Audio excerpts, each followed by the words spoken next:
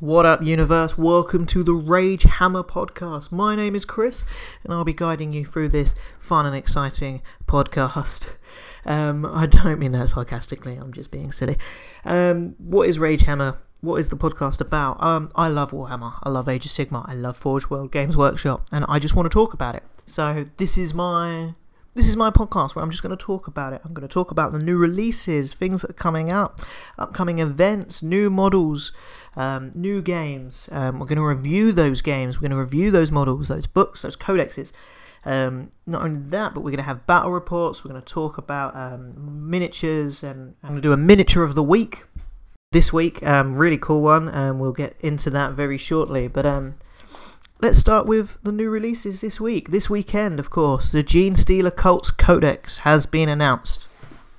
I've known about this for a while. It was kind of inevitable that this was going to come when the Death Watch Codex was released. Very cool release, though the Death Watch was.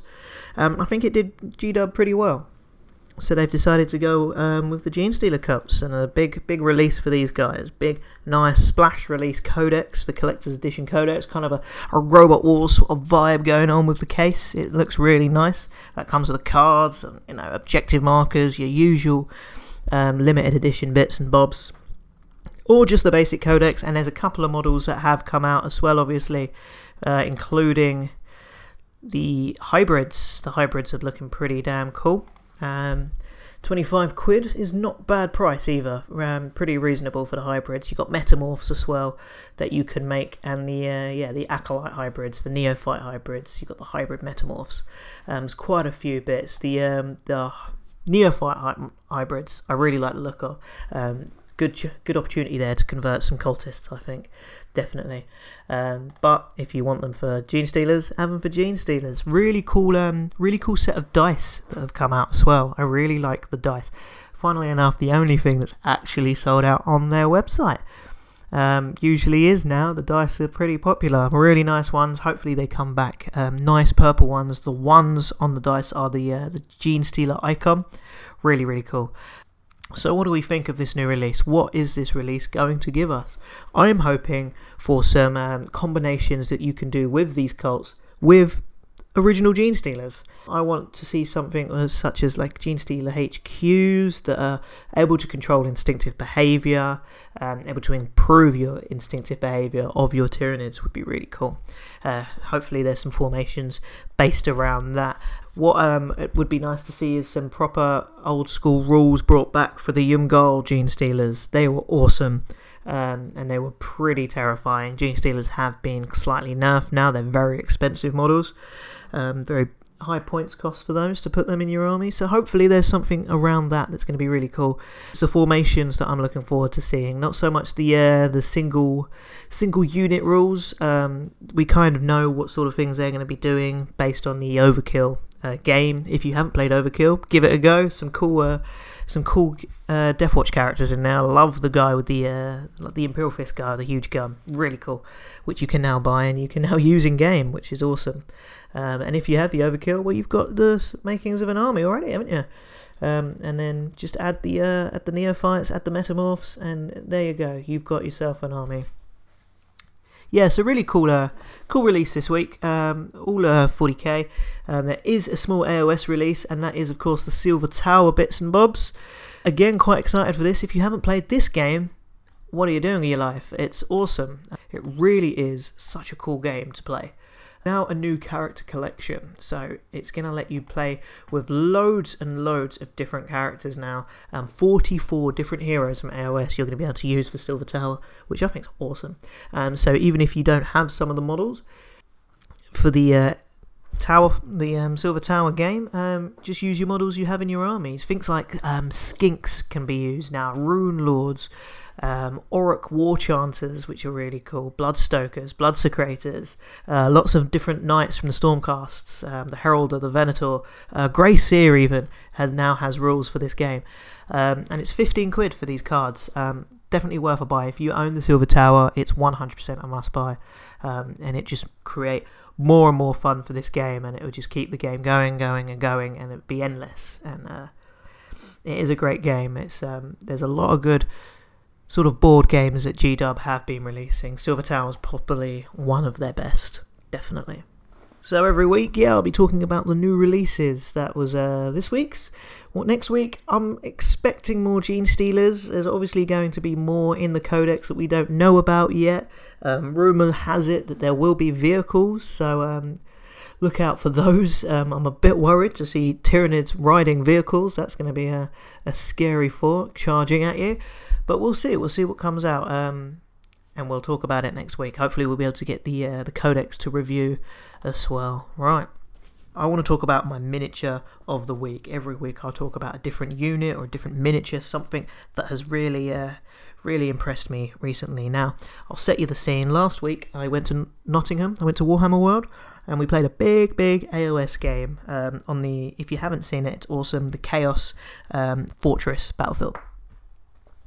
I was Nurgle and Destruction, my friend was Nurgle, and we took on 2 Khorne armies, so 4,000 points aside. We did the pitched battle because we like the points aspect of AOS more than anything else now that it's in. We play it all the time. We were waiting for the points came, now we play solid. So Nurgle and Destruction was my team. Our plan was to breach the gates, get into the tower, and win the game if we reach the tower. That was the game we came up with. The Khorne have to defend. Now, having Khorne on the defense is pretty nasty. As you can imagine, Khorne won this game. They had a lot of big stuff that kept us coming through those gates. But it was a good game, it's enjoyable, and one of the models that actually, probably player of the game, that absolutely did awesome was one of my destruction models. I took a Rogue Idol of Gork. Now, the Rogue Idol of Gork is insane. No one thought much of it when I put it on the field. They were more concerned with the Great and Clean ones. The Glotkin was on the field, but then this one came in and it got stuck in.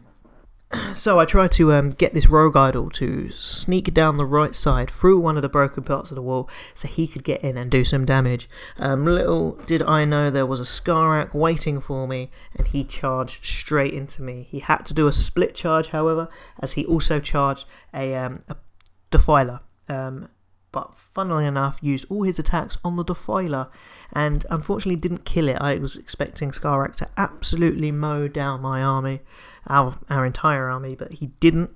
And then it was my Rogue Idol's turn. Now, my Rogue Idol, I'll talk to you about his attacks. They are horrendous. He starts with Crushing Fists. He has a 3-inch range on this. He has 2 attacks from his Crushing Fists, and they are 2 up to hit, 2 plus to wound, 2 plus to hit, 2 plus to wound, minus 3 rend, and a d6 damage. I did 9 wounds on Skarak. This was really, really good. He did 9 wounds, minus 3 rend. Skarak doesn't even get his save, and it's just this giant rock monster hitting him right in his ugly red face. And then Boulder Stomp, a 2-inch range on this one. He attacks with 3d6 at full health. You are attacking with 3d6 attacks, 3 up to hit, 3 up to wound, minus 2 rend, and 2 damage. As you can imagine, Skarak died in a single turn of combat against the Rogue Idol. Khorne's most dominating, dangerous-looking demon was beaten by a giant rock, and it was just amazing. He put the fear in the opponents, and they charged everything into him to try and slow it down. Unfortunately, they did eventually kill him, but he made quite an impact. So he is my miniature of the week. If you have him, I would use him. He is amazing. His rules are on the app, and he's just so awesome. It's a lovely model as well. I hadn't painted him. It's been a while since I got him, and he sort of sat on the back shelf when I fell out of love with the AOS game. And now he's back out and he's being painted, so he's definitely one to play. What other rules does he have? Well, he is a big un. His rule is the big un. He halves all wounds, and all mortal wounds inflicted on him are halved, which is insane. You have to put 30 wounds into this guy before you kill him. 32 wounds. 16 is standard, but he halves them. It's mental. Anything within 12, an enemy, he has to charge regardless. It's not a bad thing. You want this guy in combat. He has no ranged attacks. You want to get him in. He is tough as nails. But he is unlucky to be around. 4 inches around him after his movement phase, if anything is within 4 inches of him, roll a dice on a 4 up, they take a mortal wound. He just does not like sharing the floor with anyone else, friend or foe, which can be a bit of an issue. Try not to keep squishy things next to him. He will accidentally stamp on them or push them out of the way. And then when he dies, he collapses. Avalanche special roll. Again, anything within 4, roll a d6. On a 4 up, that unit takes d3 wounds. Mortal wounds, that is, as well. So it's not very nice if you get involved in a combat with him. If you kill him, he's gonna hurt you regardless if he dies or doesn't. Definitely a model to take a look at. Unfortunately, Forge World have stopped making him. He is no longer available for purchase in the Forge World website or the store, which is a real shame. He was obviously in the Monstrous Arcanum, but he's a fantastic model. Try him out. If you can get hold of one, if you have one, put him in an army. Your opponents will underestimate the sheer brutality. 2 ups to hit, 2 ups to wound, 1 to definitely have a go with. So, like I said, I went to Warhammer World last week. Lots of things being changed up there. I feel like they're changing their exhibition halls a lot. There's a new 40k exhibition in there. There's a couple of new AOS ones since the last time I went. It looks really, really nice in there. And Armies on Parade, obviously, on its way, 15th of October. Anyone giving it a go? I was a silver medalist last year in my store. This year I won't be taking part. I left it a little too late and really wanted to do like a sort of a Death Watch, Space Hulk sort of diorama. Unfortunately, I left it way too late. I know it's just less than a month now away. We'll see we'll see what people come up with. Seen some stuff online already. People teasing, showing their boards up. Some really cool stuff being made there. Anything hopefully that can defeat, that is better than what the amazing stuff that came out last year. If anyone saw the giant monolith with all the Necron flyers flying around it, that was something else. Really was. Yeah, anyone found that assassin yet? Haven't found that assassin. Hiding in the Ultramarine battle is an assassin. I'll tell you now, we spent about half an hour looking for this guy. If you find him, you get a free assassin to build and use. But we couldn't find him. Is he in a window? Is he hiding in the Renegades? Where is this dude? No idea. He's very well hidden. That's about it for this week. A short podcast this week. Let me know what you think of the podcast. I'm very new to this. Hopefully I didn't say and R and in all the time. I know usually I just did it again. I tend to ramble on and go but hopefully I didn't. Hopefully you enjoyed it. Hopefully I'll be getting some guests on as well soon. Some buddies of mine. We can talk about Warhammer. We can talk about how games are going between us and what other projects we have. Next week I'll be talking about a big tournament I'll be going to at the beginning of the year and telling you how that's going. We have to build armies for it. Armies entirely in secret. 1, 250, 40k. That's going to be very fun. Looking forward to that one.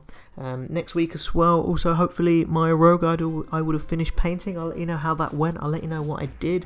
If you want to paint one yourself, if you just want to paint rock effect, so he is just a giant rock. So the techniques I'll be talking about next week hopefully will be able to be transferred onto your scenery, onto anything else stone or rocky that you are currently making or currently working on. Again, thanks for listening. My name is Chris. This was the Rage Hammer Tabletop Podcast, and I will see you next time.